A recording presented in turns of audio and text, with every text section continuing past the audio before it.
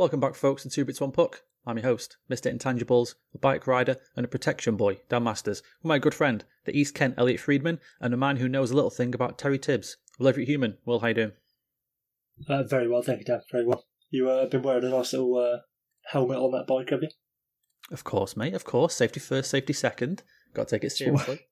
That's what we like to see. That's what we like to see. Good bit of high vis, is there? There's no high vis, no, because I'm a day bike rider. I'm not doing the nighttime thing yet. No. I don't trust people enough in cars to not just plough into me for the sake of it. It's terrifying. Like, I used to ride a bike a lot before I got my car. So when I was like sort of 16, 17, 18, 19, whatever.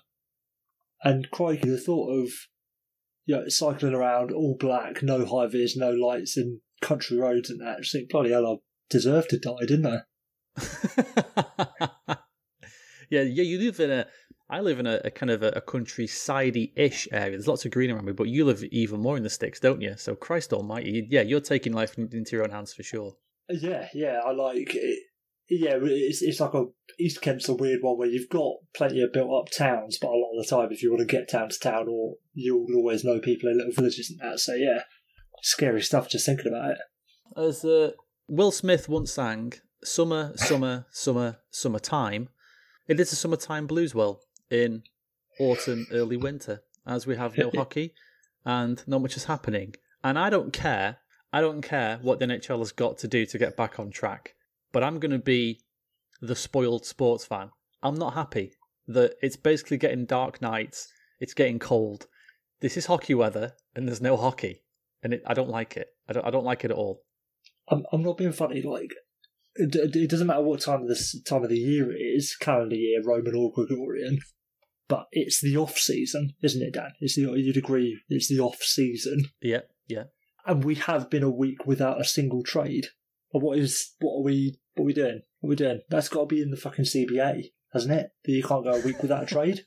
Well, there's not been any trades, is it? Till all the kind of decent-ish players get bought, picked up, and there's still a chunk of players out there who are really good. You would think at least there's Mike Hoffman's obviously still out there. You know, maybe not on every team, but on most teams, first line winger, and then. There are a lot. Oh yeah, well he's going to be top six in every team in the league. Yeah, he'll be top six. Yeah, okay, yeah, top six in every team at least. And then there's plenty of players. I keep mentioning a guy like Eric Howler. Just you think a team looking for a third line guy at least would just pick him up. I don't know if it's them or their agents playing hardball or whatever, but there's still a lot of people out there. I think we maybe even underestimated how big that middle class squeeze is going to be this year. Yeah, we said, you're gonna have some really handy players that are on the outside looking in, yada yada yada. Christ, yeah, I think you got Mikael Granlund up there, you got Sami Vatanen. Again, I keep seeing Alex Galchenyuk's name there. Like, surely somebody's going to take a flyer on him. Andreas Athanasiou. Basically, every single name we listed last week. It's still there. It's still there. Like, you're going to get Mike Hoffman on like a 1 year, $2 million deal or something like that. The way things are going. Which is madness, absolutely madness. Athanasiou, Howler, Granlund in your bottom six.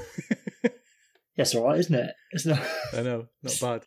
I really wouldn't be surprised. Sorry to cut you off, but you see some of these bigger Finnish names, especially like your Howlers, Granlunds, and your Vatanens, Soderberg and Swedish, and any of like the Europeans on this list. Surely there comes a point where they go back home and take a decent enough wage just to be at home. Yeah, you would think so, wouldn't you? They always have those deals, don't they, where they can kind of go to Europe, but they work something out with the European team where if an NHL team comes calling, they can just kind of pop back over and, thanks for the 7 or 8 games. It was, I had a blast, but I'm going back to Canada. Yeah, I'll go back to the real world now. Yeah, cheers, guys. Thanks a lot, and I'll see you later. So you would think, yeah, I mean, that makes sense. It's a weird one. I am going to not deviate from hockey, but no, we'd never do that. No, we'd never do that. I am going to give a review of NHL 21 because I'm well aware that some of our listeners to the show will play that game. And I was actually talking to somebody who listens to the show in my local game establishment where I picked this game up on Saturday, I think it was. Very nice. Sunday, yeah. And here's my review. It's better, but I still don't think anybody who works on NHL 21 has ever actually watched hockey. I think they know what hockey is. I think they know how it works. They've clearly had the code for things like icing and offsides and all the penalties and all that kind of thing for so long. They don't need to know what that is or care about it, because there are so many things in the game that you would just think, how did that make it past testing? And this is something, I guess, in all games now that get released, or like AAA titles and all that kind of thing. And there's obviously the big situation in game at the moment with something called crunch. And I don't know if anyone knows what that is, but a game is announced to be released, I don't know, let's say the 1st of December.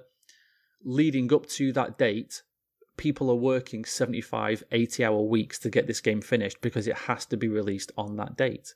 Yeah, and we're not just talking, sorry to jump in, but we're not just talking from like, oh, we got 5 weeks until deadline, let's push it. We're talking, it's getting so bad now in the games industry that it's like 6 months worth of crunch.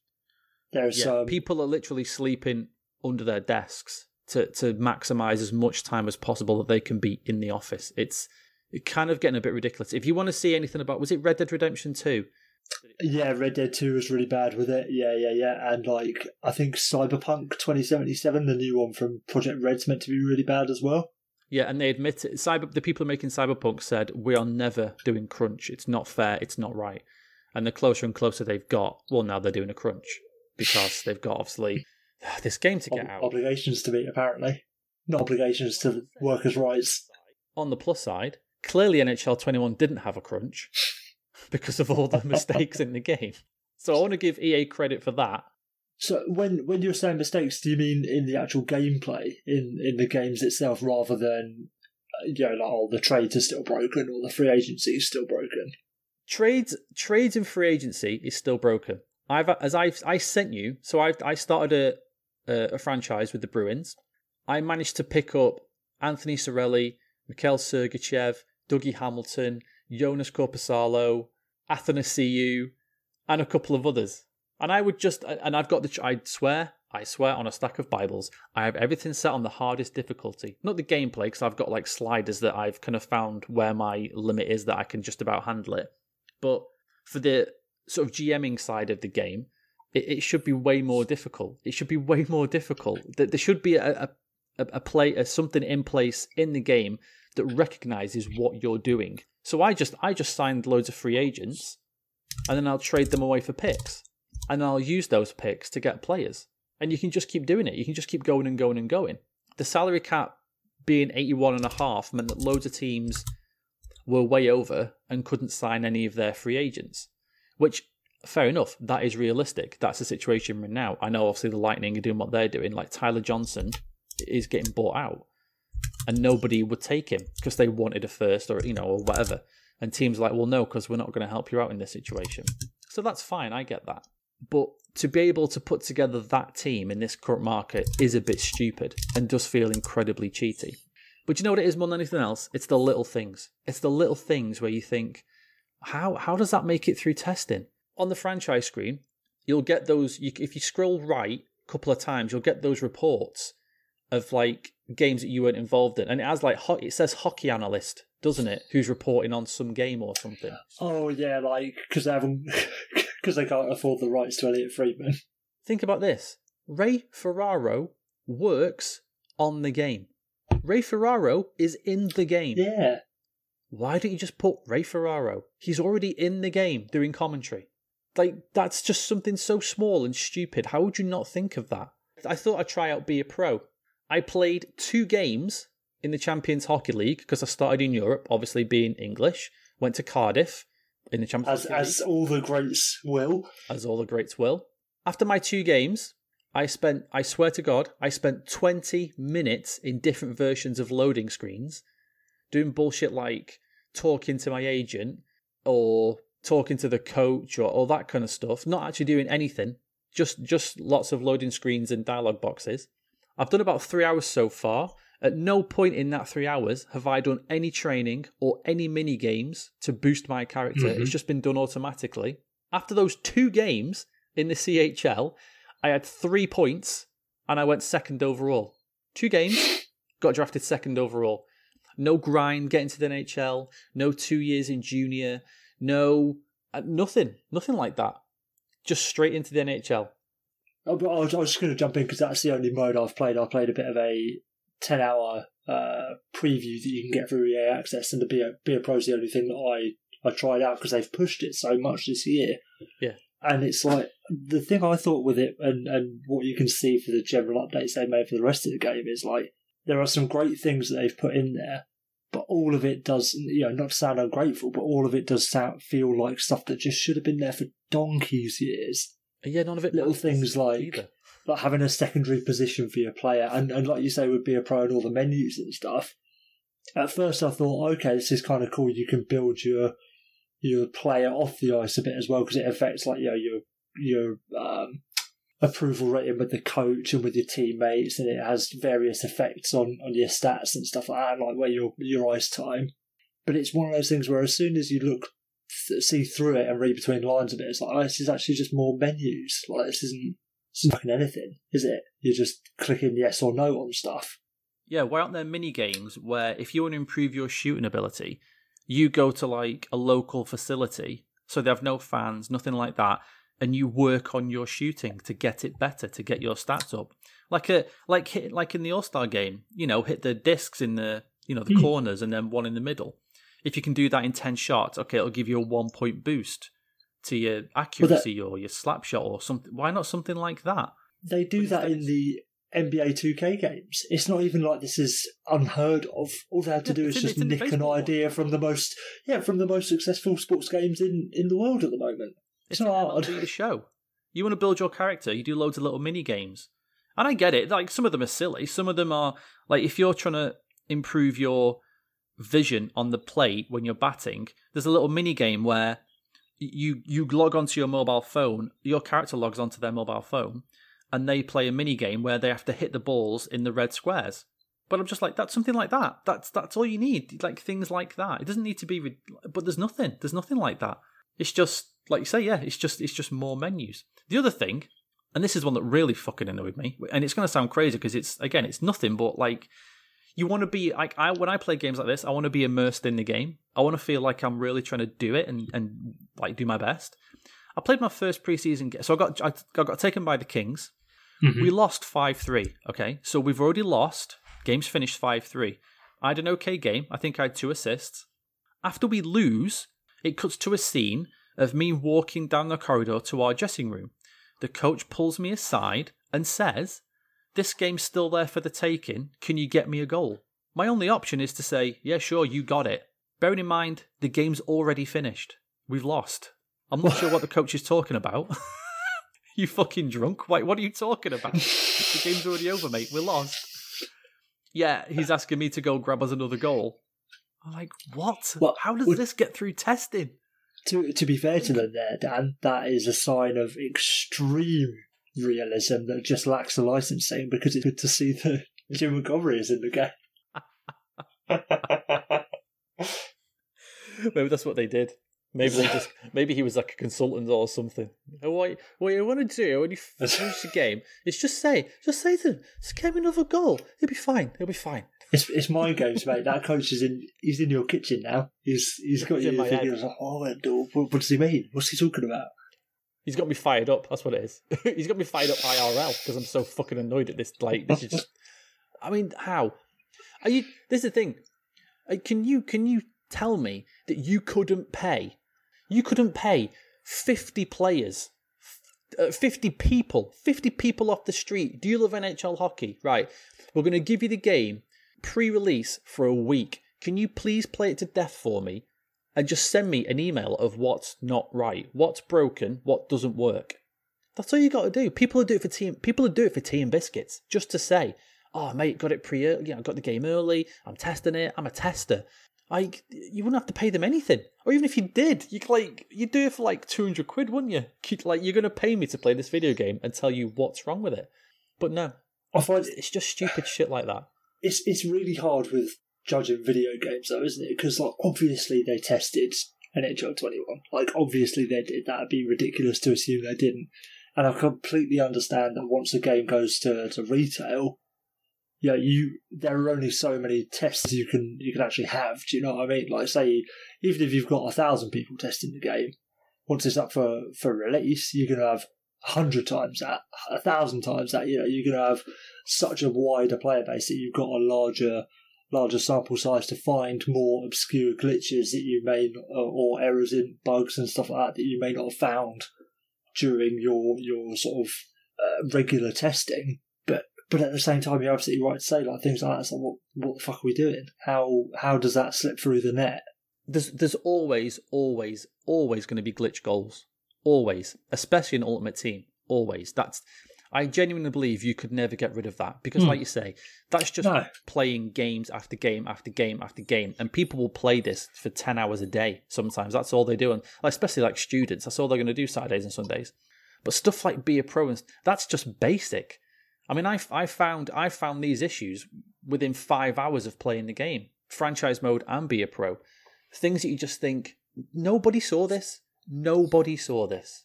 I mean, how is that possible? Well, I just think it's insane. And the ones, like you say, with the sign and trades with the free agents, like that's against the CBA. That's against the law. That's illegal. Yeah. How is that in there?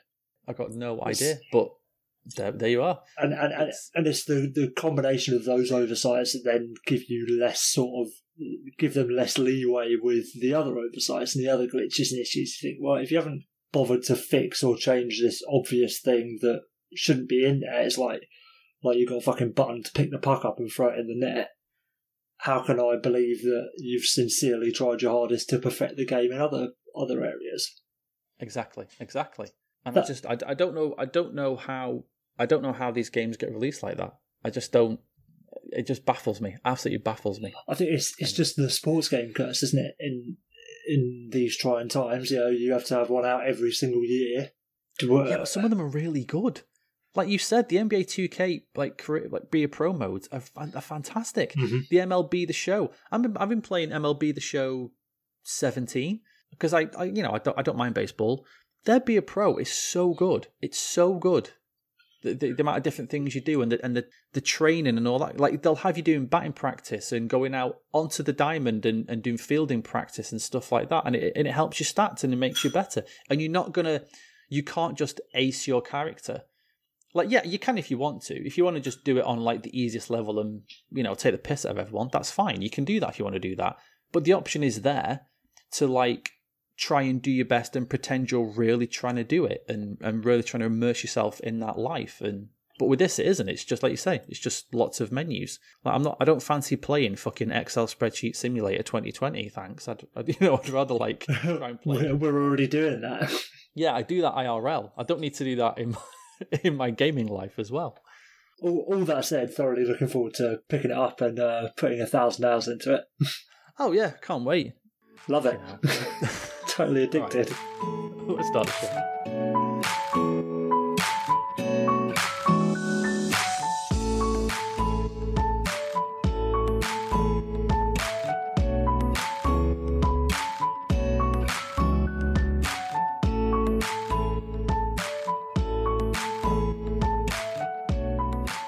So it looks like we are heading towards a Canadian division, thanks to Bill Foley spilling the beans. Maybe on purpose, maybe not. I don't know. I like to think maybe this is one of those news leaks that was done on purpose to gauge fan reaction before anything was actually done about it. Because he was doing a radio hit or an interview somewhere, and somebody asked him about Vegas playing against Nate Schmidt, and he said, "Well, it's not going to matter, is it? Because they'll be in the Canadian division." Or words to that, he said something like that. Yeah.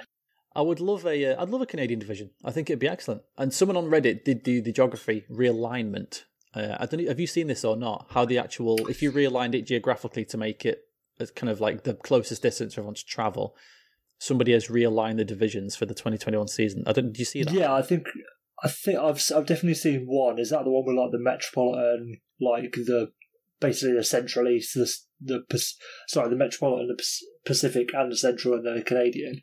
Okay, so the one I saw was Canadian. So obviously you get Montreal, Ottawa, Toronto, Winnipeg, Calgary, Edmonton, Vancouver. Then there was a Northeast division. Yep. Which was... Oh, okay. No, I haven't seen this one. Okay, so it's the Bruins, the Rangers, the Islanders, the Devils, Philly, Washington, Buffalo, Pittsburgh.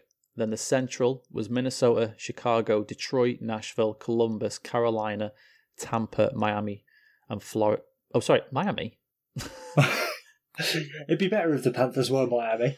I've just copied and pasted that. I didn't even notice that. Tampa and Florida. And then the West would be St. Louis, Dallas, Colorado, Vegas, Arizona, LA, Anaheim, and San Jose. See, this is the thing that I struggle with geographically for like a Canadian division realignment. It's because there's so much gap between a lot of these teams. Yeah, you're right. Especially if we're realigning to sort of, I understand that bringing in the Canadian division is because of border issues and stuff like that. Yeah. But if we're still actually wanting to reduce travel time, let alone actual places that we're travelling from and to reduce the spread of COVID or whatever, like mate, having like Dallas in the same division as fucking San Jose and stuff like that, it just doesn't. That was exactly who I was looking at. I was looking at Dallas, thinking you got to go to St. Louis and then go to Anaheim and San Jose. Like Jesus Christ! Meanwhile, the fucking Rangers have got to go about an hour each way for their longest journey, and that's it. Yeah, they can do every team in their division in a moment time for tea. Yeah, exactly. Meanwhile, Dallas has got like a proper schedule there, like an actual season. If we're looking at a condensed schedule that we all think we're doing, like because big old Gaz wants to do 82 games between fucking February and June, like you're gonna have back-to-backs 5 nights a week, aren't you? Yeah, I just don't think they're going to do that now. I just don't think it's possible. I reckon it'll be 48 games like 2012, 2013. Yeah, because to get it back on track, and as we mentioned a few weeks ago, there's the Olympics. NBC is not going to have hockey on when the Olympics is on because they've paid $1.5 billion for the rights to the Olympics. So it's crazy, isn't it? And the only way you can really do a more sensible way of doing it, because I think to an extent, even if you do 48 games, like that travel is ridiculous. So the only way you can do it is by having like 8 divisions and having it much more localized. Like you have a West Coast division, you have like a Central division, you have a Southeast division, a Northeast division, whatever it might be. But then even that sounds untenable because if you're splitting it into that smaller division, you're just going to end up with like the Islanders playing the Rangers 12 times in the season. Yeah. So it's a hard one. Like I don't envy the schedule makers and the decision makers as far as this realignment goes, but it's going to have to get creative. There's going to be some serious issues as far as travel, and that's not even mentioning the Canadian division. We're kind of treating it as a given because of the border issues and the travel issues of quarantine and stuff. But what, you're having Montreal in the same division as Vancouver? That's fucking mental. That East and West. People do realise it, but it's not. I've been guilty of this before. That when you're looking at these sports teams, excuse me, especially East and West Canada, it's so fucking miles. It's so fucking far apart from each other. Like the split is insane. How far apart they are. And that's where I can't see anything but if you had like an East Canada and a West Canada division, and then if you split it into 8 or something, that is the only way to do it. Because if we're taking Canada as, you've got to have all the Canadian teams in the same conference or same setup, whatever it is, reduce the travel across the border, you cannot expect a 48-game schedule where all Canadian teams are playing each other exclusively.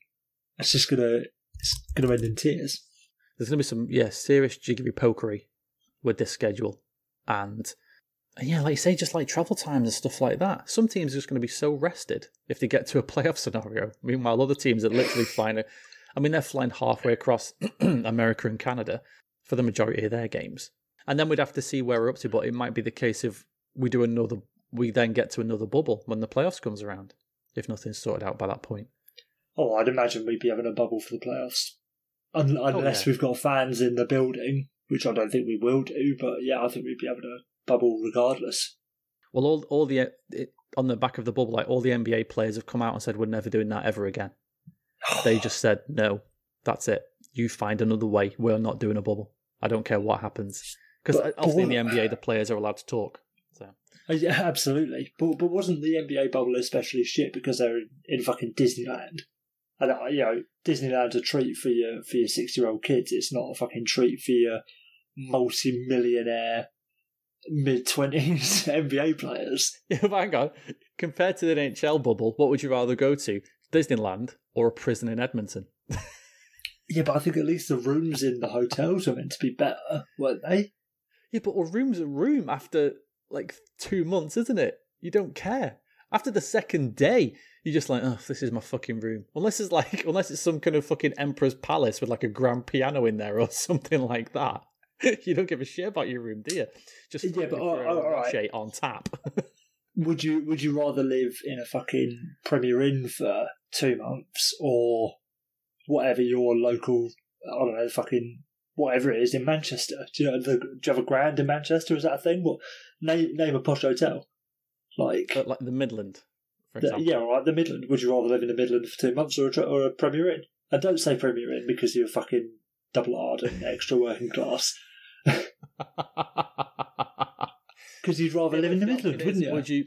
Yeah, but once you get out of your route, you're acting like the difference between these two rooms is, like I said, it's either being in some kind of Singaporean prison or I'm staying at the fucking governor's palace. I'm staying at Wayne Manor. It's not that, is it? It's just a room. I don't care how nice the room is at this, fucking Disneyland or the one in Edmonton. After 2 or 3 days, you're fucking sick of the sight of it. No, because we're talking about Nikita Kucherov living in a perfectly nice, 4-star hotel in Edmonton, and Ron James with his fucking feet sticking out the end of a Mickey Mouse shaped bed. If the question is, would I rather live in an Edmonton prison or Mickey Mouse's clubhouse? I'll take Mickey Mouse's clubhouse. I reckon you'd go fucking mental. You'd have a nervous breakdown if you had to live in Disneyland under quarantine. Dude, you'd go mental either way, wouldn't you? Let's be honest. Yeah, but it'd be like a special kind of mental where you're surrounded by just singing a fucking Disney world shit over and over again. You wake up to Goofy's face next to your head every morning, I guarantee you, all those NBA players now hate Disney. They just hate it with a passion. They're all getting people to phone up their cable packages when they get home. It's like, yeah, can I pay extra to remove the Disney Channel? I want it blocked. I don't ever see Disney Plus in this house ever again. Yeah, it'll be. But then I don't know what else you would do. It's fair enough the NBA players saying that, and again, the players pretty much run that league. They have all the control. Mm. Whereas, you know what? There's no can you imagine NHL boys? All they would do, they're so British. Do you know what it is? They're so British. All they would do is grumble and complain to their wife for 2 weeks, and then just go and do it anyway because that's what they do. Have anonymous sources come out in another article saying about how it's crap and everyone's smoking their doobs, and then Gary Bettman get the ump. God. At least Gord Miller will have a good time again. He can't wait to get back to that bubble, can he?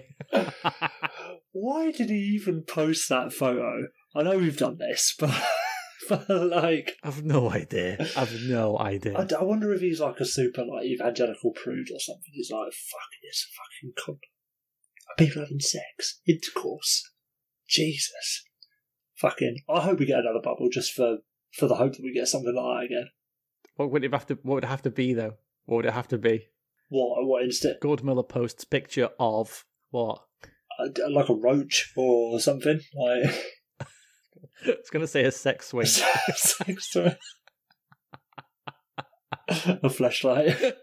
Fleshlight. It'd have to be a fleshlight. It would. Just quickly, I think we need to remove the stigmas of fleshlights, if I'm being honest.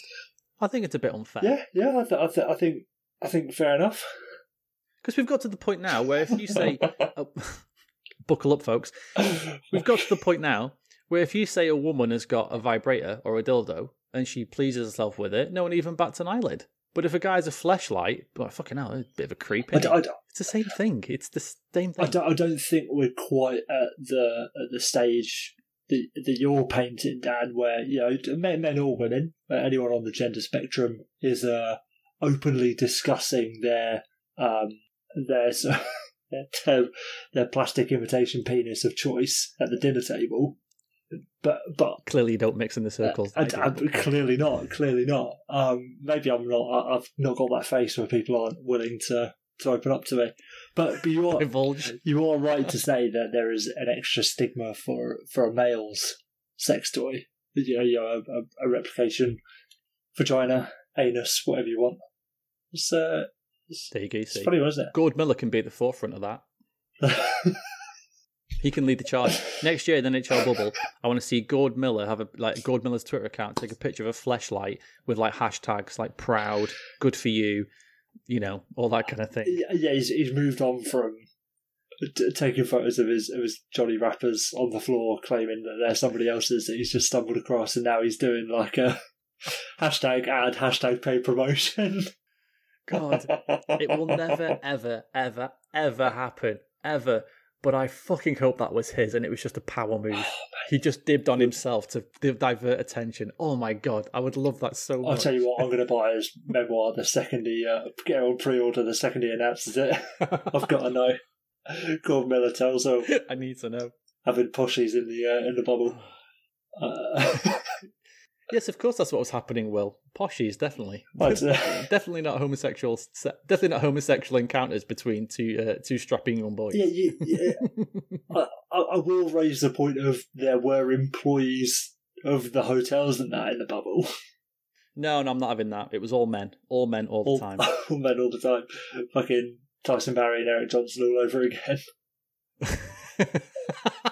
Oh God, I forgot about that. Gord Miller didn't. Yeah, Gord Miller didn't. He's all over it. He's on it like stink on a monkey. Oh my God. This is why we fucking only do one episode every 2 weeks in the summer, because it gets fucking sketchy otherwise. Way sketchy. Okay. Guys, let's get off this quickly. Right. Okay. There has been some hockey news, because there has been some signings. And I wasn't aware that a team could win the Stanley Cup twice in the off-season. But I do want to congratulate Leaf fans. After they won the cup when they signed Wayne Simmons, they've now won the cup again, signing Joe Thornton to a 1-year deal at $700,000. Well, they've really won the cup this time. Fucking for sure. Yeah, all jokes aside, fucking Joe Thornton, great signing. Like, the thing that intrigues me about Thornton though is they've already got Spezza, and not to say that you can only have one demographic filled for each team or whatever, but if you've got two older centres, like you're kind of clogging up the bottom of your lineup with risky players and players who can only play a certain style, which Joe Thornton, neither Thornton nor Spezza are the most fleet-footed of gentlemen. At what, Spezza's 37 now, is he? Thornton's 31. Yeah. So like, I just don't. Did you say 31 then? I said 41. Okay, well, I tried to say 41. Maybe I said 31, but 41 was the point. Anyway. Yeah. Do you not agree that? I mean, they're good players in name, but Christ, what have your fourth lines? Thornton, Simmons, and Spezza. That doesn't reek of the Toronto Maple Leafs identity in the year of our Lord 2020, does it? No, and even in my rocks and pebbles and boulders of joking at the start, there are some little kernels of gold in there that I do love. I do love this signing. I think it's an excellent signing. Yeah. I really do. Yeah, absolutely. If not for nothing else, mate, some beautiful intangibles. Just some beautiful intangibles. Having Joe Thornton in that room telling people to shut the fuck up and pull the head out of their ass, because we know that's what he's like, is fantastic. It's a great He's just going to come in and start beating up the kids. Yeah. Start slapping Mitch Marner around. Fucking Marner's going to be like, oh, I thought I'd have to do this kind of thing again. No, you thought writing lists was bad, son. Here we fucking go. You're going to get lashed as a boy for not fucking making that pass properly. If there's ever an intangible I want, it's one of the greatest players of all time coming in and trying to impart some wisdom on the young players. But yeah, man, I'm not liking, Christ, like everyone loves a bit of veteran depth, but fucking hell, I don't know about this one. I think if it was just Thornton, it'd be okay. But like we said, I don't like the Simmons deal. No. I don't like the I don't really see the point in bringing Spezza back because, again, I mentioned Bogosian. I mean, yeah, okay, he was great in the bubble, but he was playing with fucking Victor Hedman, who was the Conn Smythe winner. Anybody could play with that guy. You do have to give Dubas credit, and he said after the season finished, I did not like what I saw from my players. And he's gone about and changed it. And he has got a lot of vocal people who are going to hold those younger guys to account. Those signings are not going to make or break the team, but you would hope then that they're going to be the players who are going to make these youngsters realise what's at stake and what's going to make them win. Because everyone's talking about, oh, well, the Lightning changed their identity. They got Maroon, they got Bogosian, they got bloody... Oh, Christ, Luke Shen. Oh, yeah, Luke Shen. You know, players like that. But the players who won the cup for the Lightning were their superstars. It was Kucherov, Vasilevsky, Point, Hedman. They're the guys who won them the cup. The superstars became superstars and played how they should play. And that's what needs to happen for the Leafs. It needs to be the big 4 or 5 that need to step up and play. But the issue is, you still got that defense that I don't like. I still do not like TJ Brody because I don't like having a guy playing on his offhand. I just don't like that. And they've still got Fred Anderson in nets. And the question marks are all still there. But for Joe Thornton, 1 year, $700,000, do it all day, every day. Great signing. Yeah, I think it's good. And I don't mind them bringing back Jason Spezza, but again, it's just like, surely it's one or the other. Because what you're going to have you're either going to have both Thornton and Spezza in the lineup every night. And yeah, I don't really fancy two 35 plus players who yeah, Thornton's still doing well and Spezza isn't doing terribly, but neither of them are like the players that they were, you know. Like, you're still looking at basically two 35 plus third line production at best players, or you're going to have one of them sitting in the box, which to me doesn't make any sense having those kind of guys around then. I just think it's roster spots he could have used for more effective players. And teams might get lucky. Shortened season. I know everyone talked about Corey Perry, but people seem to forget that he was bad. Then everyone had 3 months off so he could rest and recuperate, and then he was okay again. You're not going to get that this year. It is going to be a condensed slog, if that makes sense. There's going to be no sort of 2 or 3 month break in the middle this time. It's going to be even more condensed. So I like the idea that the Leafs are kind of playing more of a squad game, and teams are going to have to do that. I think this season, more than any other, is going to have to be more of a squad season rather than just, play your best players every night and it'll be fine. I'm surprised we haven't had a roster expansion. Not a playing roster expansion every night, but like, okay, you can carry, like, sort of like in the playoffs, so you can carry 30 skaters on your roster at all times. Yeah, you don't have to send them down to the minors or whatever. Like, obviously that's a bit... Well, that's interesting, isn't it? Because we're not sure how that's going to happen either, are we? Because the AHL might not play. I suppose you just have a... Maybe that will be kind of the case, and like your 50 contract limit still counts, but then anyone who's not active on a given night or whatever doesn't count towards the cap. I don't know. I guess something will have to work out, isn't it? That's what's going to be one of those moving and shaking things we talked about before. Because if you have that situation set up where like you have a sort of like a minor league on paper only, if that makes sense, does that? Yeah. Like, I suppose your no movement clauses still don't count, and like, how does that work for the waiver wire? Like, fucking, oh yeah, it's a weird one, isn't it? Before we move on, we are on Spotify, iTunes, Google Podcast, Stitcher, YouTube, and plenty of other places as well. And if you could leave a 5-star review where you listen, that would be lovely. And we're always brought to you by the fabulous folks at Wave Intel, Jason Paul and his team of hard-working Badgers and Beavers, still bringing you constant updates to the website with all the stats and comparison charts for teams and players. They do roll out constant updates on many, many different things. So it's not just comparison charts, there's loads of other things going on. So go and check it out. Wave Intel, online and on Twitter, being smart so you don't have to. Okay, Patrick Marleau's going to break Gordie Howe's record, and I'm furious. I don't like it. But why? Like, Gordie Howe played 8 games a season back in 1874. Like, it was going to happen eventually, wouldn't it? Yeah, but it should be, and I mean this no offence, Patrick, if you're listening, no offence. It should be somebody better than Patrick Marleau. Sorry. He's been good though. It's not like it's fucking Sean Thornton. He's good. Doing it. He's not bad. He's good. That's a great name. Great name to choose.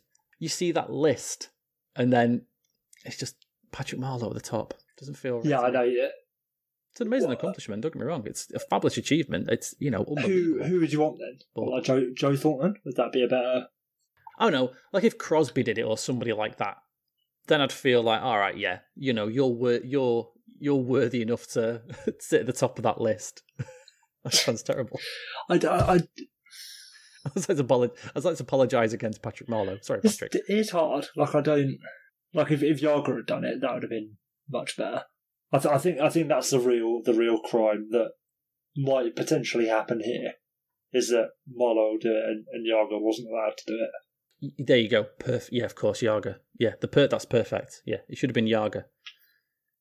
So let me do a wee bit of maths. He's on 1723. Gordie Howe's 1767. So it's 44 games we're talking about. So if we've got a 48 game season, in theory, he's going to go get scratched for 5 of them. all we need to hope for is a little niggle in old Patrick's thigh. All we need to hope for is that Babcock gets hired by the Sharks, and then he can do to Patrick Marleau what he did to fucking Mike Modano. And just exactly. He'll get to 1766. Yeah, I'll see you later, mate. Yeah, and then he's unlucky, bruv. That's what you need to do. There you go. I think that's that. But didn't they confirm Bob Bugner? Yes. Or am I making that up? No, they did. Yeah, they did. Yeah, but I'm just saying, for like still comedy purposes, that's what needs to happen. We can still hope. We can still hope. Yeah, it's not a given thing. And what happens if he gets to like 1760 or whatever, and they're just going to squeeze him out for another year? I mean, Patrick Marleau could still play to an extent, can't he? Patrick Marleau is a bit of a victim of revisionist history because of the contract he got bought out of. It wasn't like he was dead weight in Toronto necessarily. He just wasn't worth $6.5 million anymore. Yeah. No, you're right. He did 22 in 64 last year, which isn't great, but yeah, for a guy making $700,000, that's perfectly fine. That's what I'm talking about. Like nobody's crossed Joe Thornton for having a similar sort of season, and like he got bought out from Toronto after a 37-point season, that's all right. I'll take that. Oh yeah, I've got no issue in regard. Like I say, it's not revisionist history for me because I think he's a bad player or anything. I think he's a good player. I said it. He's had a fantastic career, but it should be Yager sat on top of that tree, and not Patrick Marleau. That's going to be something that just irks me a little bit because I'm stupid like that. No, I know what you mean, but then the games played top 10 is littered with very very good players, but it's not the legends, is it? No, you're right. Like, all due respect to Brendan Shanahan, but he's in the top 20. Matt Cullen's in the top 20. Shane Doan. Fucking who else have we got? One of our first disagreements was about Matt Cullen, and I was saying how he needed more respect. I remember. But he, more respect or not, he shouldn't be up there with the rest of them, should he? I agree with that. Is this an element of our perception of what the game's played record is?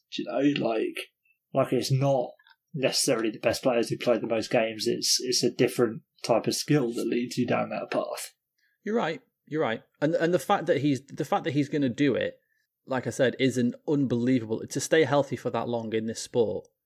Well, I mean, it just shows he doesn't go to the dirty areas, doesn't it? He doesn't work hard enough. I guess that's what it shows. Yeah, he's a real proven player. He's just a passenger for his teams. Until they never get stuck in. If you watch all of Patrick Marleau's shifts throughout his career, he's always getting off the ice at the wrong time just because he wants to conserve his energy. Makes terrible line changes all the time. It's a fair point. There were some signings as well. Just quickly touch on some of these. Brendan Gallagher, 6 years at 6.5. Yeah, that's good. I think I like that. Yeah, I like that. He's only 28 as well, so not still going to get a good production from him.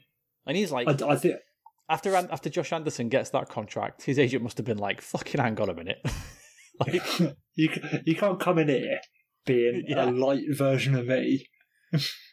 And it was funny, Calm though, down, wasn't it? son. Because it was Brendan Gallagher's camp and the Canadians' camps were both saying, well, talks have stalled. We're going to try again soon. Well, we'll see what shakes out. Like 2 hours later, okay, it's done.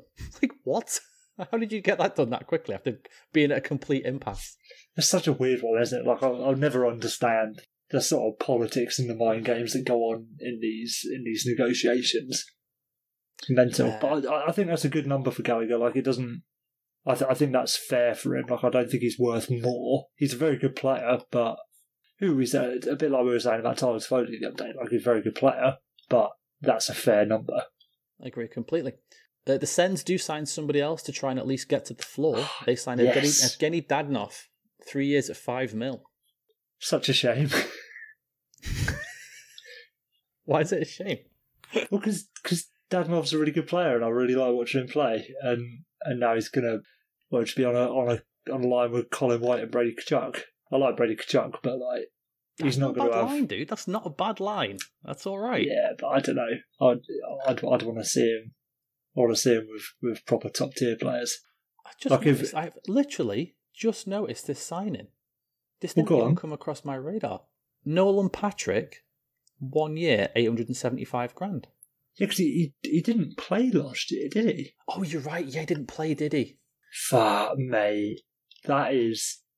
Hats off to the Devils. Yeah, no offence, because it's not... the kid's been injured. Like, that's... Not to dance on his fucking injured grave or anything, but fucking hell, what a bullet dodge there, innit? It was a thing where, even leading up to that draft, the whole talk was, well, it's next year's draft that actually is important. I'm sure Hischier and Patrick were like, it's a fucking lot.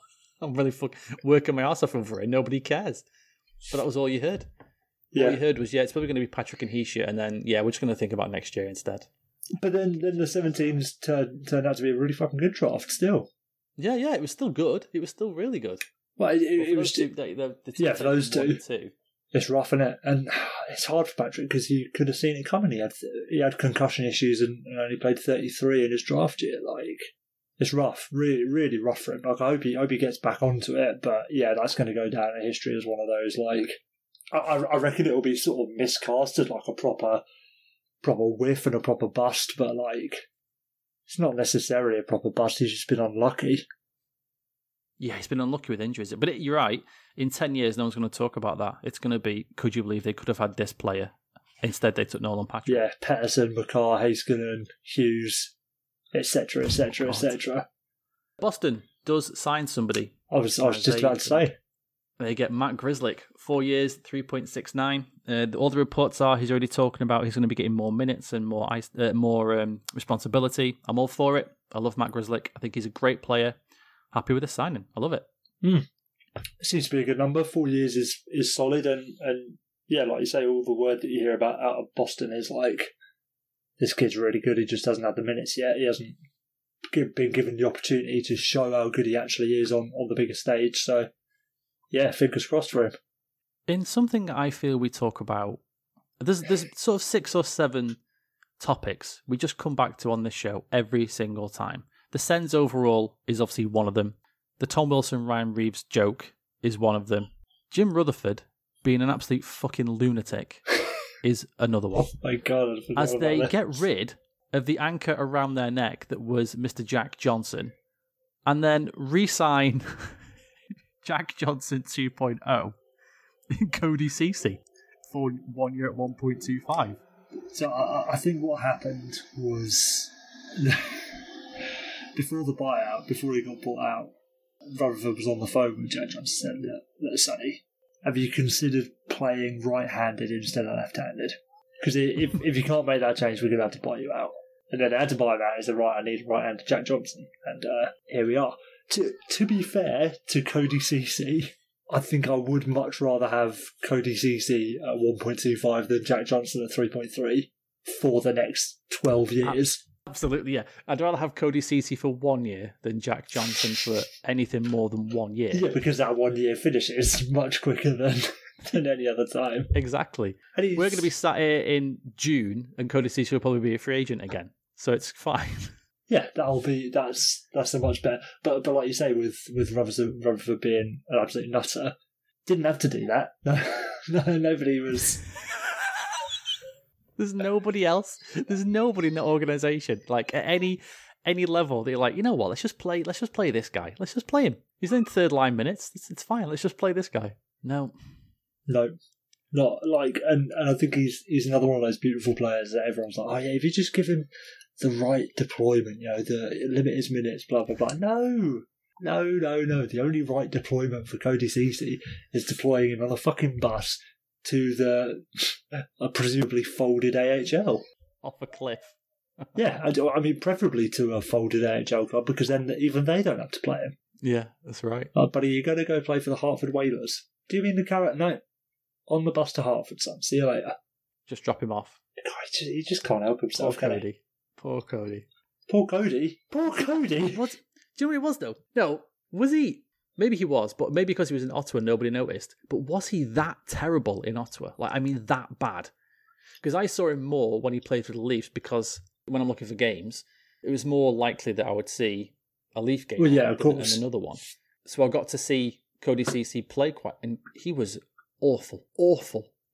But was he that awful in Ottawa? I think, if memory serves, he was, but he was young in Ottawa, because he's still only 26 now.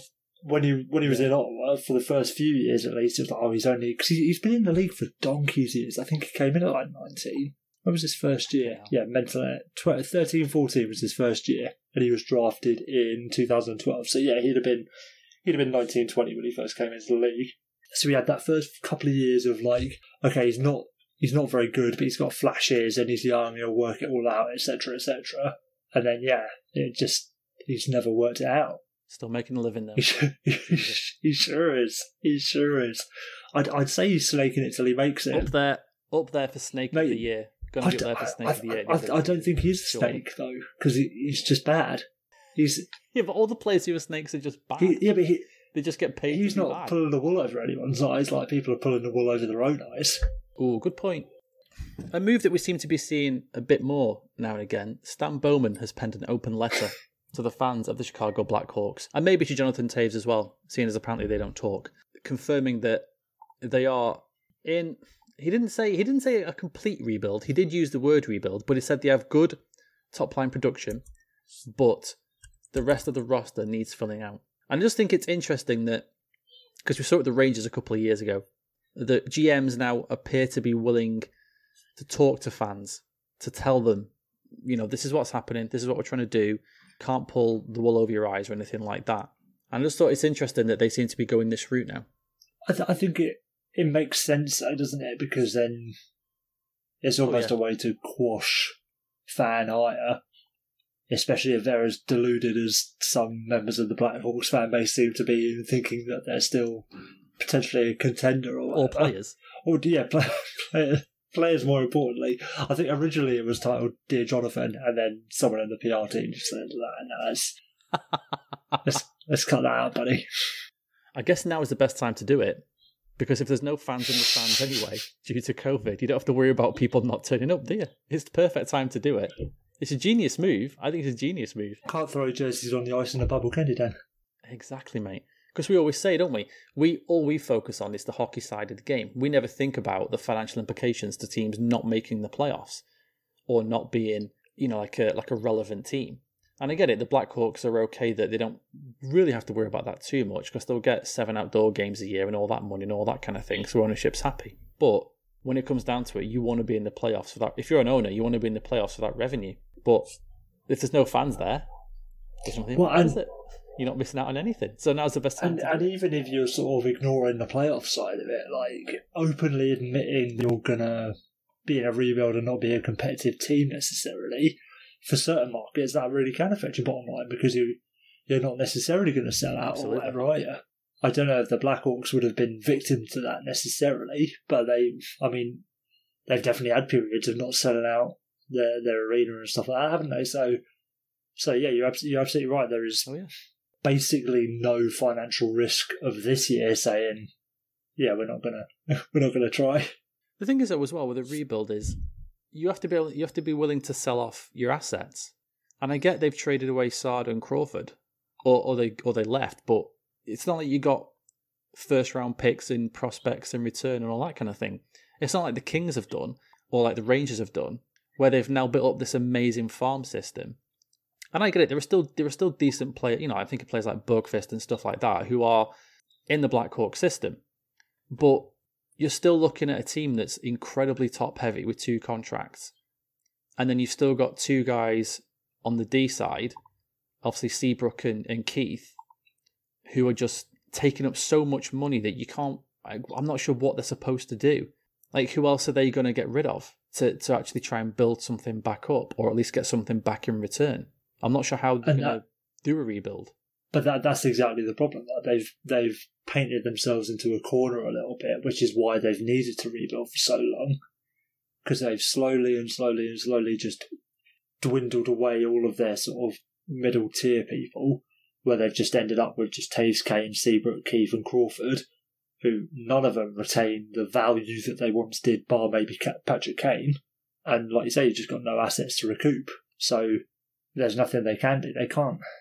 I don't think you're going to be able to trade Jonathan Taves for what you'd want to trade him for. And in some ways... Or if you did, you have to eat a chunk of salary at least, aren't you? Absolutely. And in some ways, it's not going to be worth it because you're probably going to get the same amount of value from having Jonathan Taves on your roster. The only one that makes sense for me is getting rid of Patrick Kane, because I reckon you could ship him to somewhere on the East Coast who would gladly take him and you'd get a decent amount back for him. But the value that they have to trade away are the assets that they want to keep. Like, your DeBrincats, your Stromes, your Nylanders, like you say, your Boqvists, and even then, that's about all they've got. I mean, they've got some other youngsters that are set to come through, but I don't think they're going to be as good as you need them to be, like your Ian Mitchells. Who am I thinking of? Yeah, case in point, Ian Mitchell's the only one I can think of. Yeah. Colin Delia. I couldn't think of anyone else. I couldn't think of anyone else. So, they're really in a rough position. I think they're going to have to do it a bit the old-fashioned way and just bite the dust and try and get another high pick. I think you're right. Lastly this week, not sad news, but one of those things I think we're all expecting is that Doc Emmerich has announced he is retiring from calling hockey games. And I can't believe I'm going to say this, but I'd like to say that the statement from the Commissioner's office was absolutely fantastic. And I just want to echo what everyone else has said, really. He is the voice of hockey. If I ever watch a game or I watch highlights, if it isn't him doing the commentary, I do not get the same enjoyment out of it. His grasp of the English language and his ability to find the right words in a 100-mile-an-hour sport is staggering. And all the jokes are out there that he had something like, in a shift once, he had something like 18 different words for the word pass. And some of them were just amazing. But yeah, shout out to Doc Emmerich, an absolute legend. And I'm actually going to really miss him calling games. Yeah, I think so, especially for like our generation, where he's really been the voice of the big games, the nationally televised games and stuff for as long as we've been fans, sort of thing. Like any great veterans, he slowed down a bit over the last couple of years, and I think watching him in the bubble or listening to him in the bubble, like, you could tell that him calling games in that fashion wasn't working because he was calling off a screen, I think. Yeah. So like he was a bit off the pace, I think, and you could almost tell that maybe life was catching up with him a little bit in that respect. But yeah, I think you're absolutely spot on. Fantastic play-by-play guy, really, really interesting. Like for a man who is so so intrinsically linked to that NBC Sports broadcast and all of its follies, I don't think I'd necessarily had particular complaints about Doc Emmerich ever compared to the rest of his colleagues. Like, so that's props to him as well for wading through that mud and still coming out shining on the end of it. Like, yeah, he'll be a real legend hanging up the mic. You'll be sad to see him go. I think what it was more than anything else was you could tell how much he loved the sport, and you could hear it when he called goals or a great save or something like that. It just came through. It came through that, like, oh my God, this guy is like, he loves this. He loves everything about it. And I think that's what you kind of miss sometimes. I always thought with Doc, because he's got so many good anecdotes and he really likes to talk around the game as well. Like, I'd almost want to get like a series of Doc, like, not necessarily calling games, but like talking about games. Do you know what I mean? Like, you take a classic game for, I don't know, the fucking gold medal game 2010, whatever you want it is, any old classic games or whatever, and have him in a setting where he's not actually calling it live, but he's just discussing around the game and with the ability to stop it and have it go at his pace or whatever it is. I think that'd be really interesting. I'd love that. Like the old adage was he was a baseball commentator that was calling hockey games, because that very much echoes his style. But yeah, I'd really like to see him in a more long form piece, because there were definitely times where his expunging on the situation got in the way of actually calling the action itself. So like to have him unbridled would, in an ideal world, be fantastic. It'd be a cool kind of like a 10-part audio series or something like that, like a podcast where he sits down with somebody and you can just discuss the game and have him watch the game and talk about it. There is something that you miss sometimes because we live in that like we said before, you live in that fast-paced, like now world and go, and everything's got to be, just hearing somebody sometimes just sit down and talk about something they love and something they've been a part of for so long. We miss that sometimes, and we don't hear it as much anymore. No, absolutely not. And I mean, we're almost talking like he's played, which he obviously fortunately hasn't. But yeah, it will definitely be a loss to the hockey broadcast community, I think. Indeed. All right, there we go. Is there going to be any news to do a show next week? Or are we back into the dog days of autumn? I mean, there has to be. The fact that there's been nothing this week surely means that there has to be something next week, doesn't it? Maybe? I guess. I think we'll have to wait and see, won't we? Yeah, it's especially exacerbated at the moment because we don't know when the season's going to start. So I'd imagine there's going to be an element of, until we get that announcement and we know what the structure, or like when we get that announcement and when we know the structure of the 2021 season, that's when we're going to have a big splash of, right, here's the other shit that's going to happen. Because to an extent, the important stuff has been, the top tier stuff has been done, like Pietrangelo sorted, Hall's sorted, Krug is sorted. Yeah, all the goal, most of the high profile. Yeah, we've done the draft. Most of the high profile goalies have been sorted. It's now stuff like your RFAs, the rest of those decent middle class free agents we spoke about. They can be on the back burner until we know what's actually happening next year. And I do think that once that's happened, the off season will start properly. Like now it's cottage time, isn't it? Really. all jokes aside, because all due respect to GMs and hockey operations staff across the league, like they do need a break at some point, and as much as the COVID pause was technically a break, it's not a holiday, is it? It's it's like calling your lunch break an annual leave. Like it's not the same at all. So I definitely understand them thinking, right, I'm going to take 2-3 weeks now and then rush it all at the end when we know what's going on, which is an attitude to work that I can wholeheartedly understand and endorse. It's the only way, I think, isn't it? I mean, what else are you supposed to do? Until all in time and prepared? I don't understand. How can you possibly work if you're not pressured by a deadline? It's not possible. When you've got time to do it, you can't possibly keep on top of all that shit because there's no point. Exactly. Wise words. Thank you for listening, everybody. Will, any last words? No, everyone enjoy your copies of EA NHL 21. And try your hardest to score those goals in the press conference where Dan failed to do so. Yeah, I didn't get that. I didn't get that goal after the game had finished, so I've been demoted to fourth line. Pray for me, everybody. Take care, everyone. We'll see you next week. Peace.